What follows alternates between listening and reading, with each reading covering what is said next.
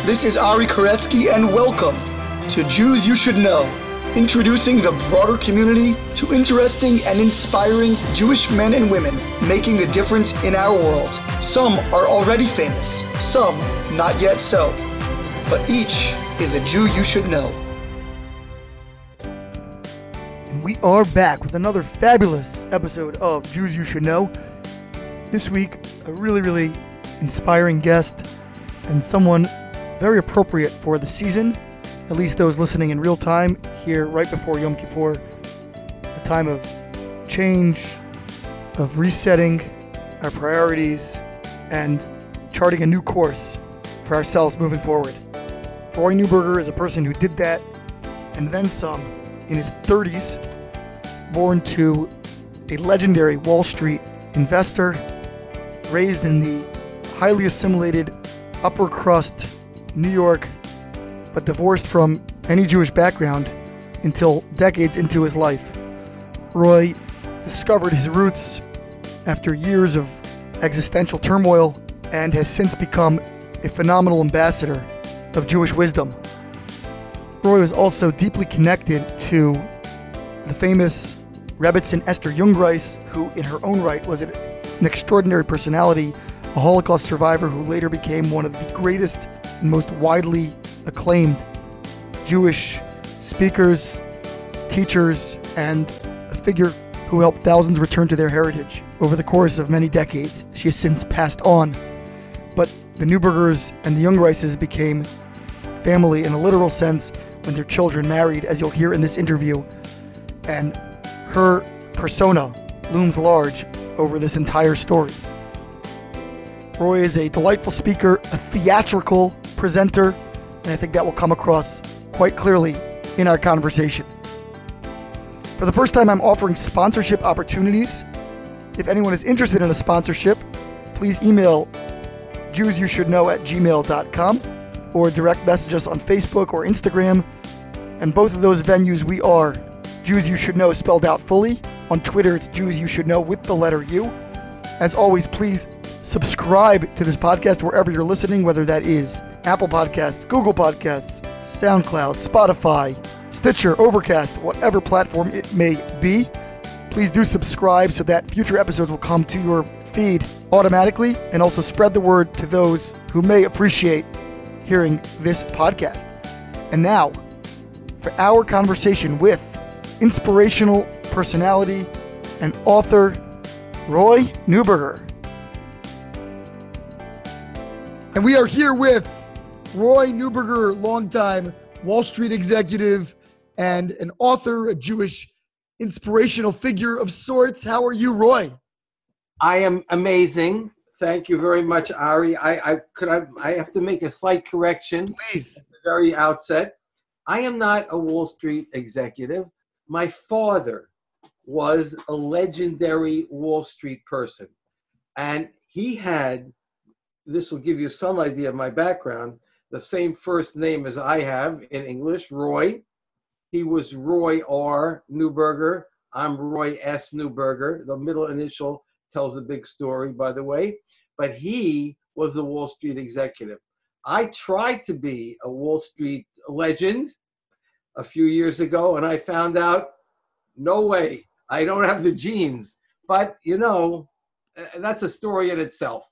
But anyway, that's my father, not me. Okay, well, then let's take it from the top. Tell us a little bit about that early background, the S initial, and your father and where you're from. Okay, so it started, I want to tell you that I had the privilege so far of writing 4 books, having 4 books published. The first one is an autobiography, and maybe we'll get to it. With God's help, a 5th book is coming out next spring after Pesach. But the first book is called From Central Park to Sinai, How I Found My Jewish Soul. And that really describes where I grew up. Actually, my wife says I never grew up, and which, of course, my wife is always right. And but I'm trying. I'm working on it. Anyway, so what does Central Park mean? That means Manhattan. New York, USA. I grew up on the Upper East Side of Manhattan, which is a ritzy area. When I grew up, when I was a kid, and it was a little while ago, it was filled with Jews, very successful Jews in the material sense, but Jews in general who had rebelled against their past, and that was my upbringing. German assimilated Jews on the Upper East Side of New York, on Fifth Avenue. That's where I grew up, a very ritzy address. And I grew up to Jewish parents and no Jewishness at all. I mean, every Jewish boy has a bris, right? Every Jewish boy has a bar mitzvah, right?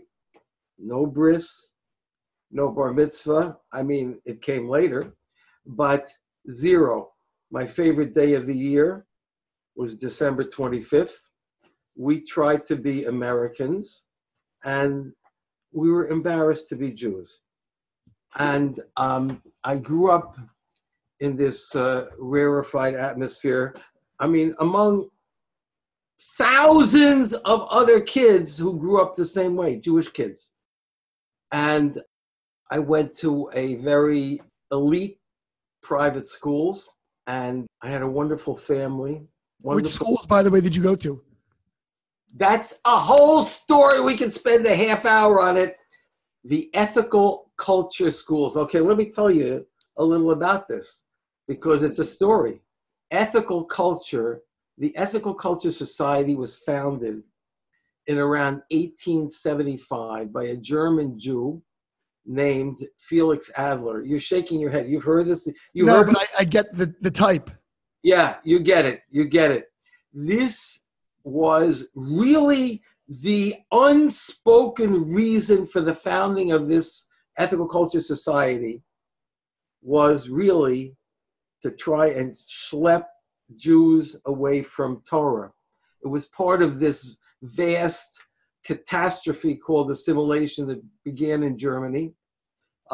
Felix Adler, the founder of the Ethical Culture Society, was born in Germany.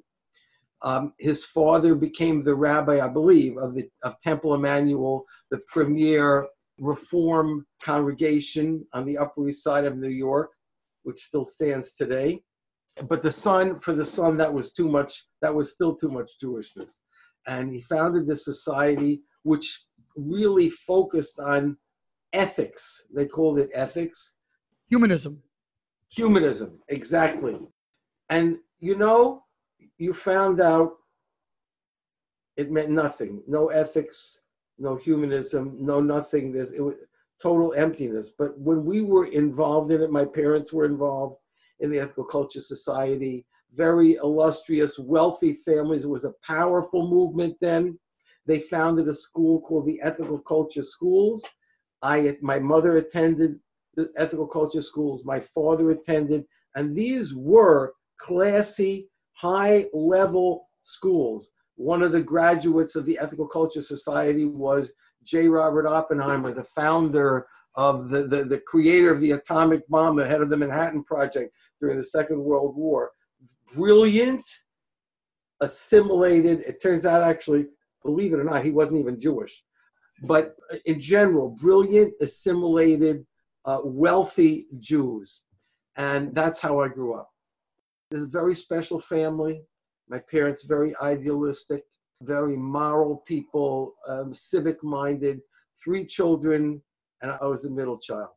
And the only thing is, I had a very sensitive neshama, sensitive soul, and I have this personality trait, which is I can't lie to myself. I try sometimes, but I can't do it. It doesn't work. And I could not convince myself that I was happy. And I wasn't happy. I was miserable. At what age do you think you had that realization?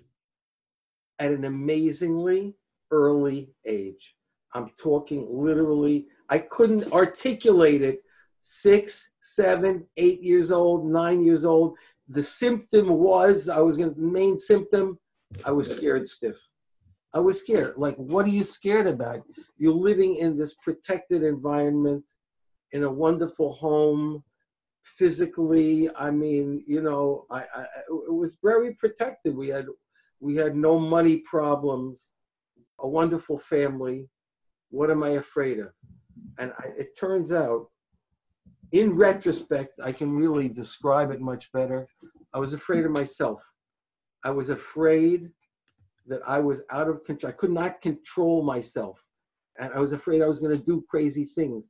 I was afraid of things that would happen to me. It was all maybe irrational, whatever it is, but it was so overpowering that I could not get it out of my mind.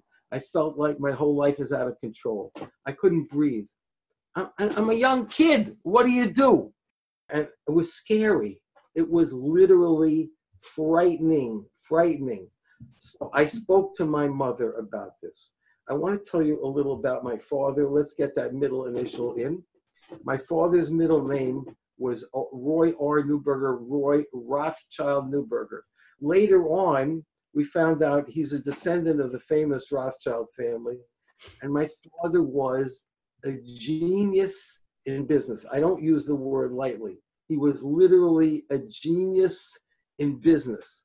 He began in Wall Street at the age of 26 in 1929, 6 months before the market crashed. And it's amazing. I read a book by Winston Churchill who describes he was in New York when the market crashed in September 1929. He was looking outside his hotel window and he saw bodies falling outside his window. People killed themselves in this crash. They lost everything in one day. My father was this genius, 26 years old. He saw it coming. He knew what to do. The technical terms are he hedged, he sold short. He just knew how to do it. And he became immediately successful on Wall Street to the point that today he passed away at the age of 107. 107? 107 and a half, sharp till the end. What year? When was that? 2010. Goodness. Was incredible person, but he immediately became a success in Wall Street, and that's a whole story in itself, which I could go into later because it's relevant. But let's stop there for my father. My mother, her middle initial was S, which I inherited. What was that for? That initial stands for Salant. My grandfather told me we come from a famous rabbi, Israel Salanter, who was one of the greatest rabbis of the 19th century and who founded the Musar movement. And my mother, just the way my father had the Rothschild personality genes, my mother had the Salant genes. So she was this assimilated Jew in New York City in the early 20th century, mid 20th century, but she was a Salanter. She had this ethical personality, this Jewish ethical personality, and she was amazing. She never stopped working on herself. She was never good enough in her own eyes. She was kind to everybody. She had no airs. As they say in Yiddish, she had no shtick. She was an amazing person. So she was a very spiritual person, and she could understand my spiritual anguish. So at that early age, I started looking, how can I deal with my life? Like, how do I get out of this prison of fear that I'm living in? This aimlessness, this rootlessness. I'm spinning through spiritual space and I have no anchor. Believe me, it was a very difficult childhood.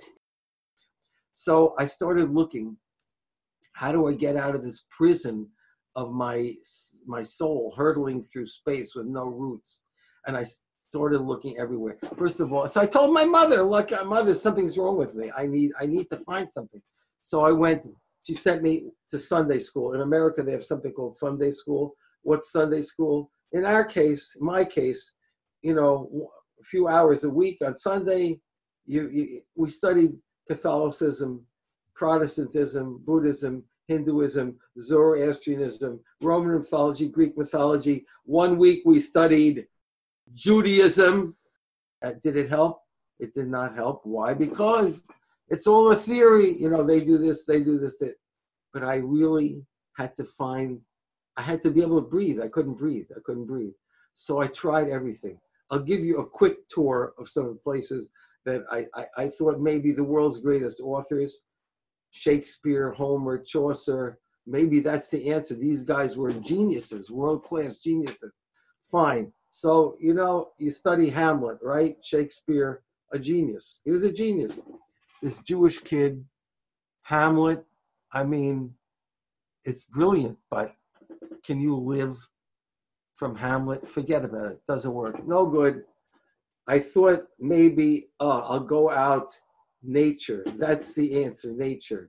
I mean, society is so corrupt. You know, you go out, you start hiking, you see a tree. It's so beautiful. I feel better already. You see a mountain. Beautiful. So I got into nature very much.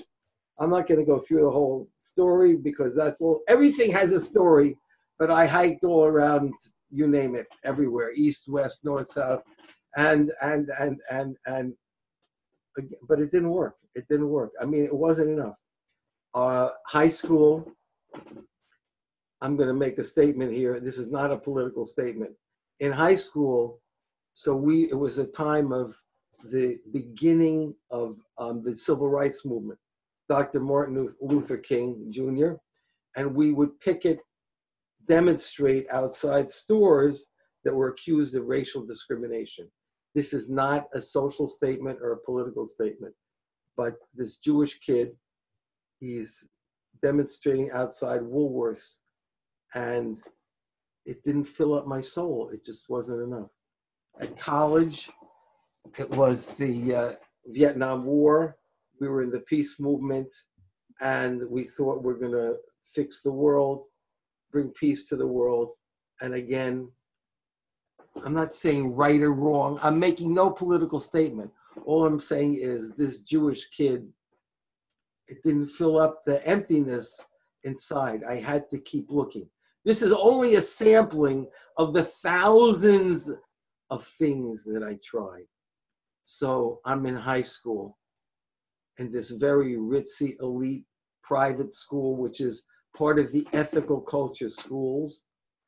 It's called Fieldston School, which is the high school of the ethical culture schools in a very ritzy neighborhood in Riverdale, New York. And something unbelievable happened. So what happened? I mean, of course, I didn't believe in God. I mean, that's the biggest joke in the world. Like, you give me a break, God. I mean, but what happened is, which happens really to so many of us, Hashem, God, believes in us. We may not believe in him, but he believes in us. I'm in high school, and because I'm such a nutcase, that's what I thought, I'm afraid to talk to girls. And this girl came to the Fieldston School. Her name was Linda Valenci. I want to tell you, Linda Valenci was Miss Universe. And I'm not exaggerating. I could bring proofs to this. Whole school stopped when she arrived. Linda Valenci was, Miss Universe. I'm never in a million years going to talk to Linda Valenci because I'm this nutcase and I'm afraid to talk. I mean, what can I do? But, God runs the universe. You get the biggest surprises in life. So there's an amazing story in the Torah about Bilam, the non-Jewish prophet, who hated the Jews. He tried to curse the Jews. And Bilam had a donkey. And Bilam's donkey could talk. It turned out Bilam's donkey really was smarter than Bilam in the long run. And if Bilam had listened to his donkey, he would have been better off. Anyway, I mean, the Torah tells us that donkeys can talk. And it happens once in the history of the world. So one day, I'm at a track meet at the Fieldston School, and I look around to my right, and I'm sitting next to Linda Valenci. I mean, I froze. I became a block of ice. I turned to stone, like, what am I gonna do? What am I gonna do? And then, this is not an exaggeration, God opened the donkey's mouth, and I started to speak. I'm the donkey, and I'm speaking to Linda Valenci. Like normal words, human words. I, the donkey, started talking to Linda Valenci, and we had a normal human conversation. So, what do? I asked her out, and we started going out, and we didn't stop. And I, like, nobody in the school could believe it. Like, what? Linda Valenci is going out with him? Like, what's the world coming to? They still can't believe it. Anyway, after high school, I went to the University of Michigan. And for some crazy reason, Linda Valenci followed me a year later. And for some crazy reason, after my second year, in her first year at Michigan, she married me. I mean, don't ask. It's all a miracle. From top to bottom, it's millions and zillions of miracles. And actually, I mean, we're still married. And I believe it or not, and it's a long time. But I want to tell you something amazing. It's not like they lived happily ever after, because life just doesn't work that way. I mean, that's a fairy tale. We don't live in a fairy tale. After we'd been married 2.5 years, we were still students at the University of Michigan. And the whole marriage started blowing up. Because, I'll tell you, it says in the Torah, a famous story in the Torah, it's not a story, an explanation, that husband and wife, Ish and Isha, man and woman, Ish, the Hebrew word Ish has a letter Yud, and the Hebrew word Isha has the letter Hey. Ish is a man, Isha is a woman, and the Yud and Hey from their names form the name of God, meaning man, woman, and God. That's an ideal marriage. If you have God in your home, you have a chance. Maybe you can make it. Marriage is not simple. If you take the letter Yud out of Ish and the letter Hey out of Isha, you get Ish, fire. Take God out of your marriage, fire. That's what happened with us. The marriage went on fire. A fight, an argument, a disagreement, a little fire begins. It burns out of control. You don't have God there to put out the fire for you. It burns out of control. And that's what happened. I'll never forget this moment. On January 10th, 1966, at 2 a.m., it was a Monday morning, I woke up in the middle of the night. I'm crying. Monday morning, but 2 a.m., I'm crying. It's all over. My life is blowing up. My life is blowing up. The marriage is blowing up. Everything is blowing up. It's all exploding. I'm crying. I tried everything. I thought to myself, my life is this long corridor. There are hundreds of doors off the corridor. I opened every door, and every door leads nowhere. I tried everything. It's all over, finished. No hope. And then I got a crazy, insane thought. A crazy thought. Wait a minute. Could there be a God? Oh, no. God, what? No. It can't be God. That's insane. I mean, if you were, a monk living in the Dark Ages, you believed in God. You didn't know it. You couldn't read or write. Me, I'm the sophisticated university student, University of Michigan. I should believe in God? That's insane. And then I realized, if your life is falling apart, you need God. God, help me. If you're there, help me. And everything turned around. For the first time in my life, I could breathe. I had hope. Everything. Wow. maybe God is real. Maybe God is real. Wow. But I still didn't want to admit I was a Jew. I didn't want to admit I was a Jew. So that's when I started getting into Hinduism. We had a professor from India. Hinduism, Buddhism. A few years later, we went to study in Oxford, England. I was studying at Balliol College, Oxford. We went all around the continent, Rome, Paris, London, the Vatican, cathedrals, frescoes. Oh, Christianity, that's it. That's so obvious. That's the answer.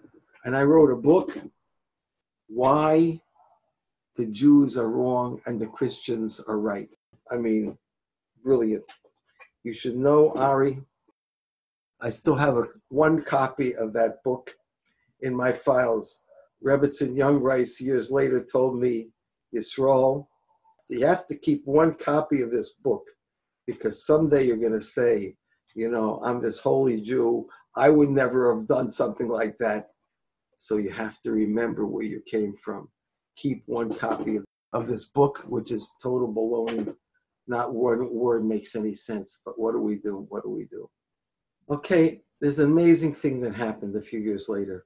I don't want to be a Jew. I believe in God, but I don't want to be a Jew. We moved back to New York from England. We settled in the Hudson Valley, 60 miles north of New York City, near West Point, a beautiful community. And I had to have something to do with my life. What was your plan? Did you expect to go into Wall Street, or did you want to just kind of live off the largesse of your family trust? Very good question. I really wanted to do something good in the world. I had no clue what I wanted to do. I knew I liked to write. I was creative. At that point, I had no desire to go into Wall Street at all. So we settled in this community, and there was an old newspaper for sale, a weekly newspaper, a local newspaper. My parents helped me. We bought the newspaper. I became the publisher of this. You want to know how small this newspaper is? This newspaper still exists today. 3,200 circulation, like nobody. But it was a very nice newspaper. So I wanted to make it a great newspaper. And there was an organization which still exists to this day. Every profession has its organization. The National Newspaper Association, the Association of Weekly Newspapers in the United States. At that time, we're talking, when was this? 1970, approximately. The head of this organization was a brilliant guy, a Jewish guy, an amazing guy named Walter Grunfeld. Walter Grunfeld came from a famous German Jewish family. His uncle was Dayan Grunfeld, the head of the Rabbinical Court of London, a very famous person. He and his family, Walter came over from Germany before the war. They were lucky to escape the war. And Walter had 3 newspapers in Binghamton, New York, and he was the head of the National Newspaper Association. And he was brilliant. And I used to love to listen to him speak. So one day I called him, Walter, we have to come visit you so we can find out how to make a great newspaper. Can we come spend the day with you? Sure, of course. My wife and I drove to Binghamton, New York from Cornwall on Hudson. We spent the day with Walter. At the end of the day, it was time to go home. We stopped at his house for coffee. It was 6:30 p.m. Walter wanted to watch the news on TV. He turns on the news. He's standing in front of the TV and he's crying. What's going on?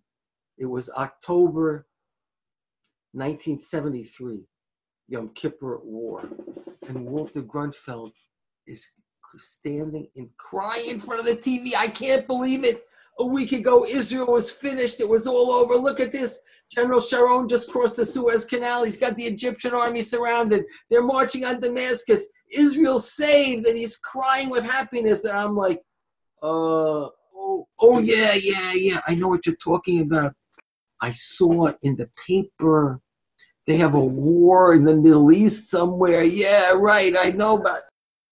And Walter Grunfeld looks at me and starts screaming. What kind of a Jew are you? What are you, made of stone? Don't you have a heart? What kind of a Jew are you? What kind of a Jew am I? I don't know. Nobody ever asked me that before. And I started thinking. I tried everything in life, everything, nothing left out. There's only one thing I know zero about, nothing. Being a Jew. Well, oh man, maybe I gotta check into this. He had 2 children then, 2 girls, one 5 and one 3. The 5-year-old kept asking us questions. All her non-Jewish friends, because that's all she had, kept asking her about God, talking about God. She didn't know anything about God. How do we answer our children? 6 months later, I was having lunch with one of the advertisers on my paper, a wonderful Jewish man who had a hardware store in our town. I said to him, I was never in a synagogue in my life. I'm 31 years old. What do you do there anyway? You want to come sometime? He said, you want to come sometime? Yeah, sure, we'll check it out. So he calls me that night. We have this speaker coming Thursday night. This woman evangelist, a Rebbitzin. What's a Rebbitzin? Just come, you'll check it out. Okay. And that is how we met the famous Rebbitzin Esther Young Rice, 31 years old. What did she say? Very simple. You are a Jew. We stood at Mount Sinai. God gave us a Torah. We're descended from kings and prophets. We gave morality to the world. Do not kill, do not steal. We taught the world there's a God. Whoa. Is this for real? I never heard this stuff before. My wife and I were so awestruck. We couldn't even speak to Rebbitzin Young Rice, but the next morning I woke up, the next morning you sleep on it. Wow. Rebbitzin, I wrote to her, Rebbitzin, if this is true what you said last night, is there some kind of follow-up to this? She wrote back, yeah, you have to learn Torah. Come to my classes in Brooklyn. This was the beginning of her movement in 1974. We started driving to Brooklyn. After the Yom Kippur War, you couldn't get gas. It was rationed. Just a little each week, every other day.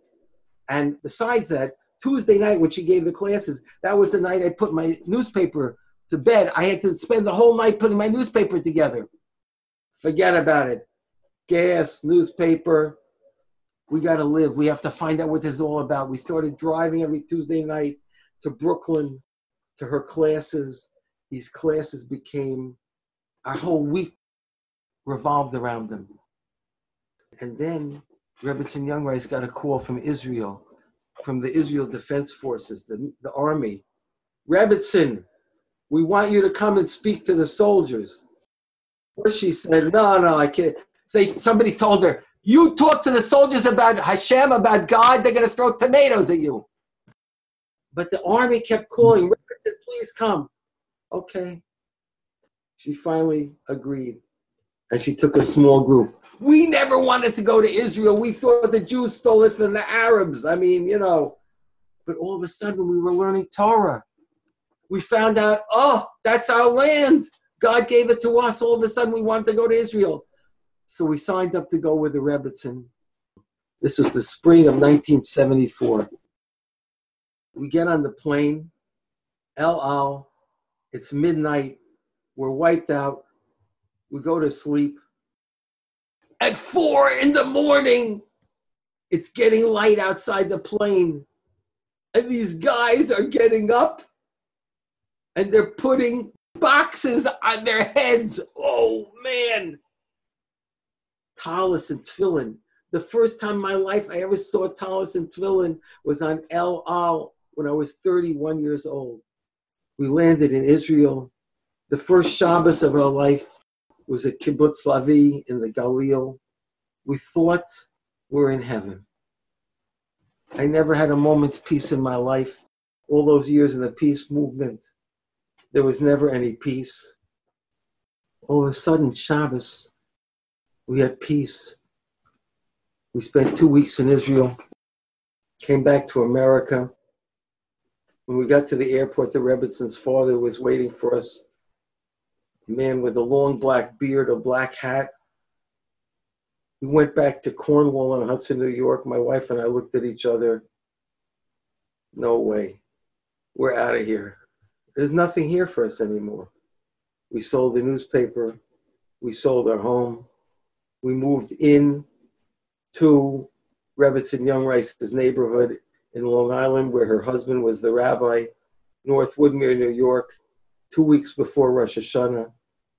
And a whole new life began. Instead of going to the Catholic school in Newburgh, New York, our 5-year-old daughter was enrolled in Torah Academy for Girls in Far Rockaway, New York. And everything began. We were in nursery school at the age of 30 and 31. We had to learn Aleph Beis like little kids. I had to have a bris. I had to have a bar mitzvah. I had to learn like a little kid. But that's how it began. What did you decide you were going to do at that point professionally? And how did your parents react to all this? Two big questions. Professionally, right away, I stayed in the newspaper business. I was lucky enough. I sold our newspaper. I became an editor at a major New York newspaper, the Long Island Press, until that paper went out of business. Then I did many other things in my life. I became the principal of the Young Rice's Yeshiva in Brooklyn, after the English principal, the general studies principal, the administrator. Then I did go into Wall Street for 10 years, and I found out I am no man. I am not my father. I was no good in Wall Street. And when I finally got out of Wall Street in the year 2000, what am I going to do with my life?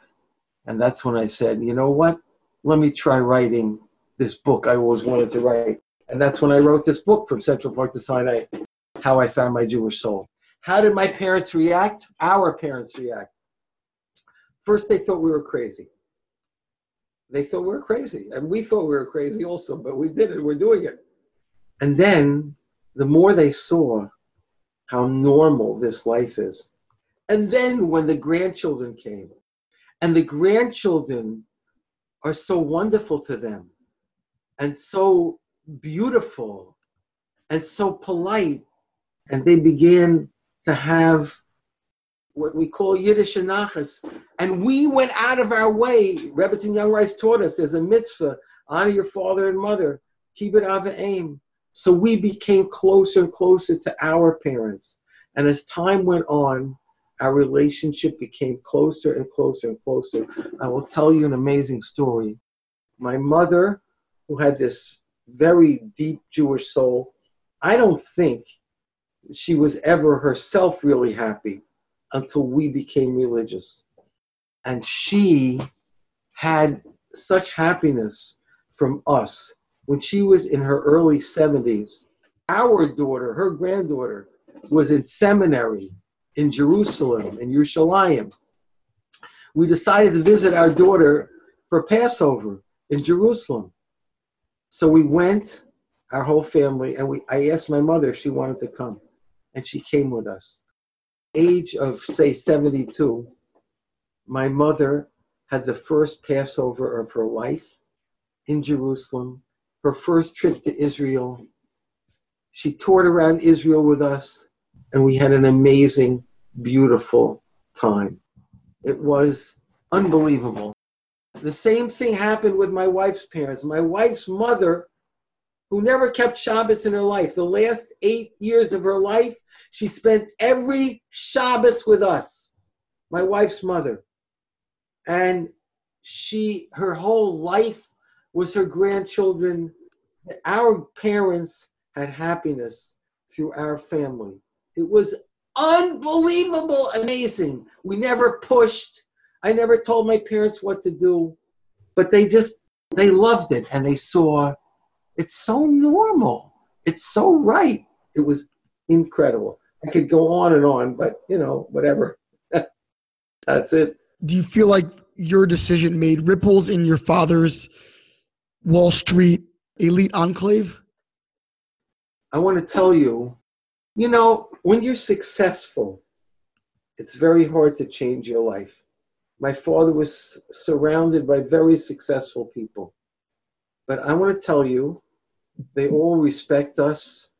And my father himself, his own life was changed dramatically by what happened with us. My parents, as happens in very many families, in American Jewish families, my grandparents were cremated in America by their own choice.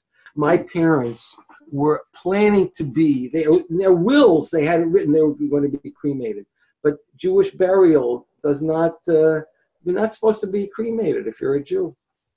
And I asked my mother, after we became religious, Mother, would you change your will? I asked her. She agreed immediately. She went and changed her will. My father changed his will. My parents had Jewish burial. My wife's parents had Jewish burial. It's unbelievable. On my mother's first yahrzeit, the first anniversary of her death, I went to the cemetery to her grave. I was the only member of the family who went there. And when I left, I said, God, I want to ask you a favor.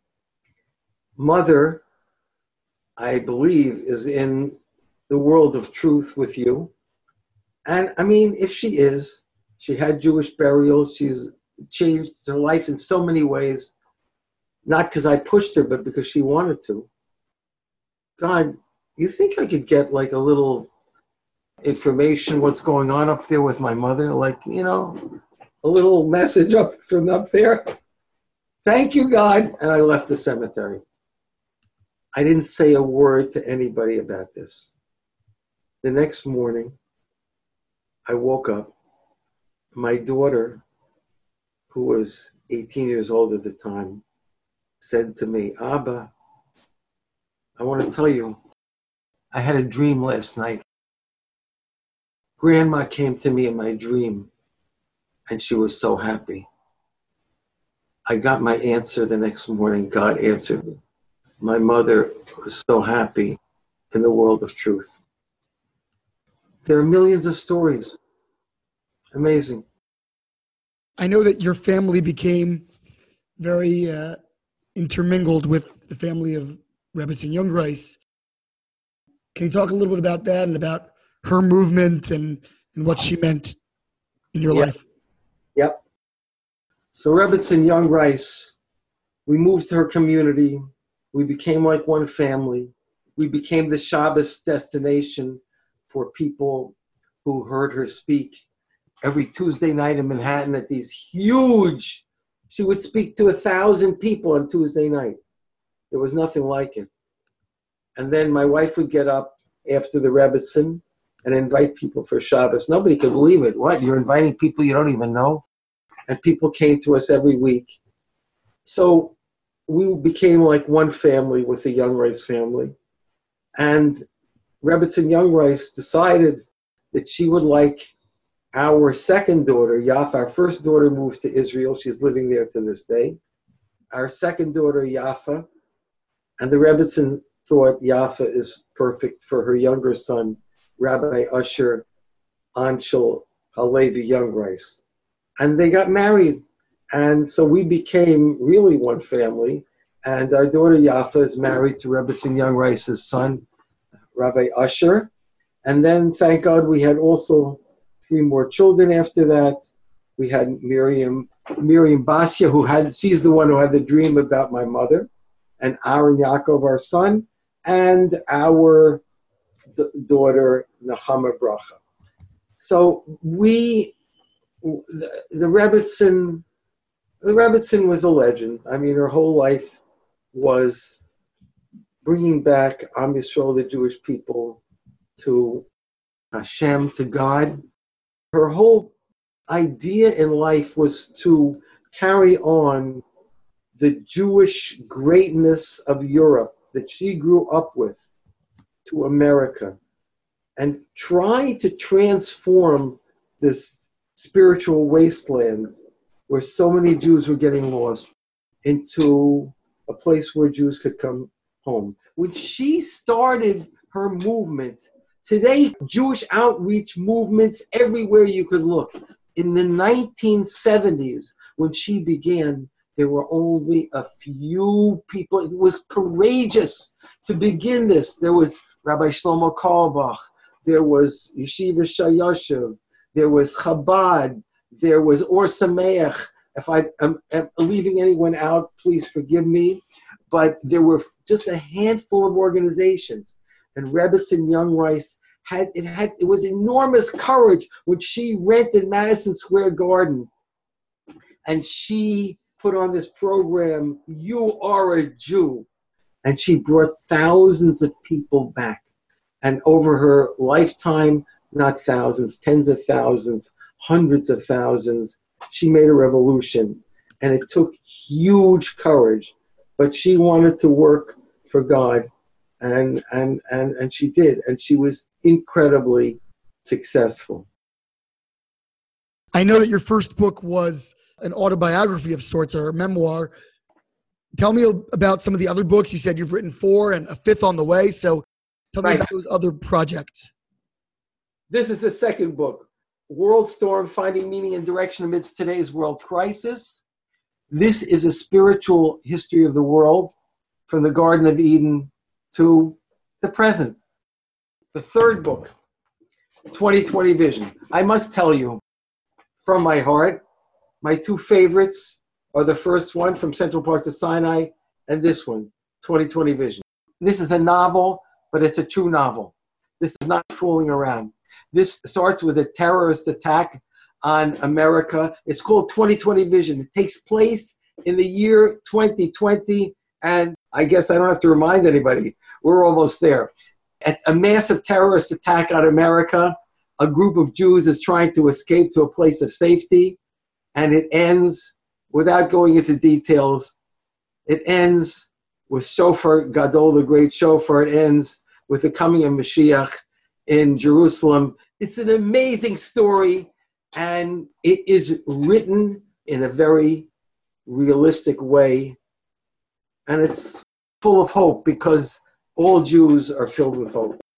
Okay, the 4th book is called Working Toward Mashiach. This is actually a collection of my weekly columns in the Yated Ne'eman newspaper. I've had a weekly column in that newspaper for 10 years. And this is a collection of those weekly columns. And I'll just tell you briefly, there is a 5th book coming with God's help next spring, published by a wonderful publisher called Mosaica Press. And this book is basically called Surviving the Days Before Mashiach. We're living in a very rough world today. Do I have to tell anybody? Everybody knows. A very rough world. There are challenges everywhere you look. Every day brings a new crazy story, crazy challenge.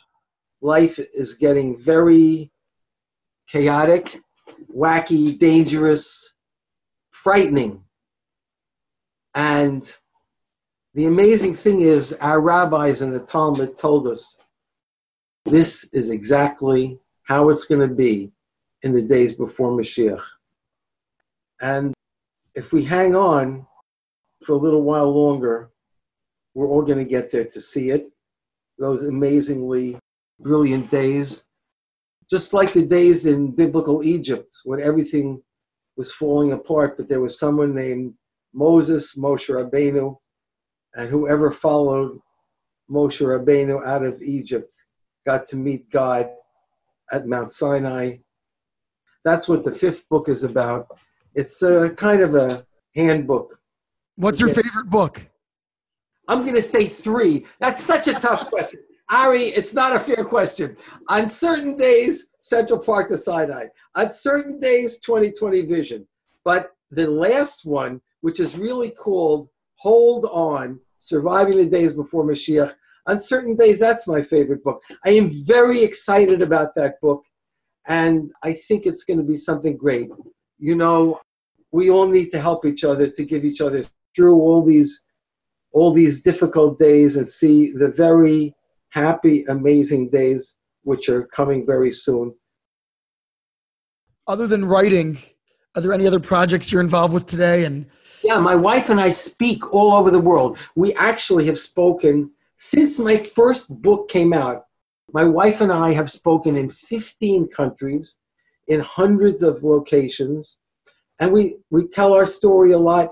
It's amazing because we go on a college campus, and these kids see this husband and wife, and we've been married quite a few years, thank God, and they say like, oh, I don't believe this. Like they're still talking to each other, and like they have this whole story together, they have this whole life together, and they tell, like they do the end of the year report, like, you know, those Newburgers, I want to have a marriage like that. Just the fact that they see a husband and a wife speaking together and going through life together, that in itself is an inspiration to people.